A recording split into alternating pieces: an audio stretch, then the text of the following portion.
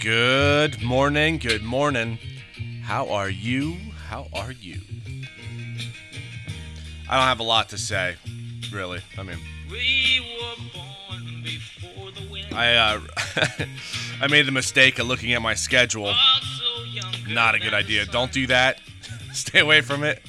Drink your coffee first. Make better decisions. I certainly will. But I hope you are having a phenomenal morning this morning. I want to go over 2 Peter. Yesterday was 1 Peter. Today is 2 Peter chapter 3. This talks about the day of the Lord. It comes as a thief in the night, and this entire cosmos is going to burn up, and the elementary rules of this cosmos is going to burn up, and it's all going bye-bye, which is a peaceful thought, honestly. But if you go to verse 11, it says, "Seeing then that all these things shall be dissolved, what manner of persons ought ye to be in all holy behavior and godliness? Be in expectation for, and yes, earnestly looking for, the coming of the day of God, on account of which the heavens being on fire shall be dissolved, and the elementary rules shall melt with fervent heat." We are to set our mind on the coming of Jesus Christ. And it's going to be a glorious day, because all this is getting wiped out, and the new heavens and the new earth, which is our expectation because it rests in righteousness, is what we are to set our mind to, the thing you're to look for. It talks about in here in other places, I don't know exactly where, that when the steward is at home and the Lord and Master leaves, when he comes back, if the steward is expecting him and earnestly looking for him, how much of a blessing that is.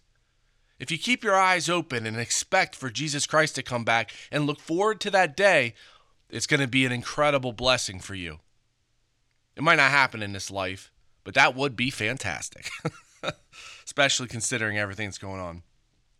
If you go to verse 13, it says, "Nevertheless, we, according to his promise, look for a new heavens and a new earth, wherein dwelleth righteousness. Wherefore, beloved, seeing that ye look in expectation for such things, be diligent that ye be found of him in peace, spotless, and blameless." Not open to criticism. And I wanted to go over, the reason why I wanted to go over this, because I wanted to go over the verse that really opened my eyes to where peace comes from. But again, be diligent that ye may be found in him in peace and without spot, which is believing in the name of Jesus Christ. If you believe in the name of Jesus Christ, you are without spot. You can't have blemish in your spirit. But I wanted to go over this verse, finish up with this. This, like I said, this really opened my eyes. If you go to 2 Peter, verse 2, it says grace, which is God's loving disposition, and peace. Now again, this peace comes from heaven. This is not an earthly peace. This is not a peace out from the origins of the cosmos. This is a godly peace, a heavenly peace, a spiritual peace. God's loving disposition and peace make you full or be multiplied to you through the instrument of the knowledge of God. Knowledge, the specific word in Greek, is epignosis. That is having a true and personal relationship with an object where you heed his advice and listen to it. This is the knowledge, the epignosis of God. God's loving disposition and God's perfect peace that comes from the heavens make you full or make you multiplied through the instrument of having a true and personal relationship with God where you hear from him and you heed his advice, and of his son Jesus Christ, and Jesus our Lord. If you want to change your life, you give reverential awe to God. You work with God, you talk to God. You start to build the relationship, and it's a true relationship. It's not one where you go to church and you don't actually do anything. It'd be equivalent to your kids never building a relationship with you or you to your kids. He loves you as a son and as a daughter. He wants you to go to him. He wants you to talk to him. He wants you to just ask him where to go, ask him how to go, ask him for how long to go. We are not to live this life in anxiety. And what's wild is that if you pray, it's that peace that protects you from your own thoughts. Stay focused on what's important. Do not live in fear, because fear does not come out from the origins of God, and God is love. Perfect love casteth off fear, which is godly love.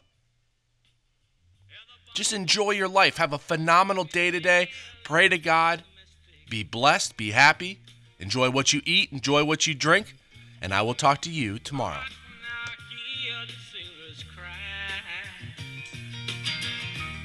Smell the sea and feel the sky.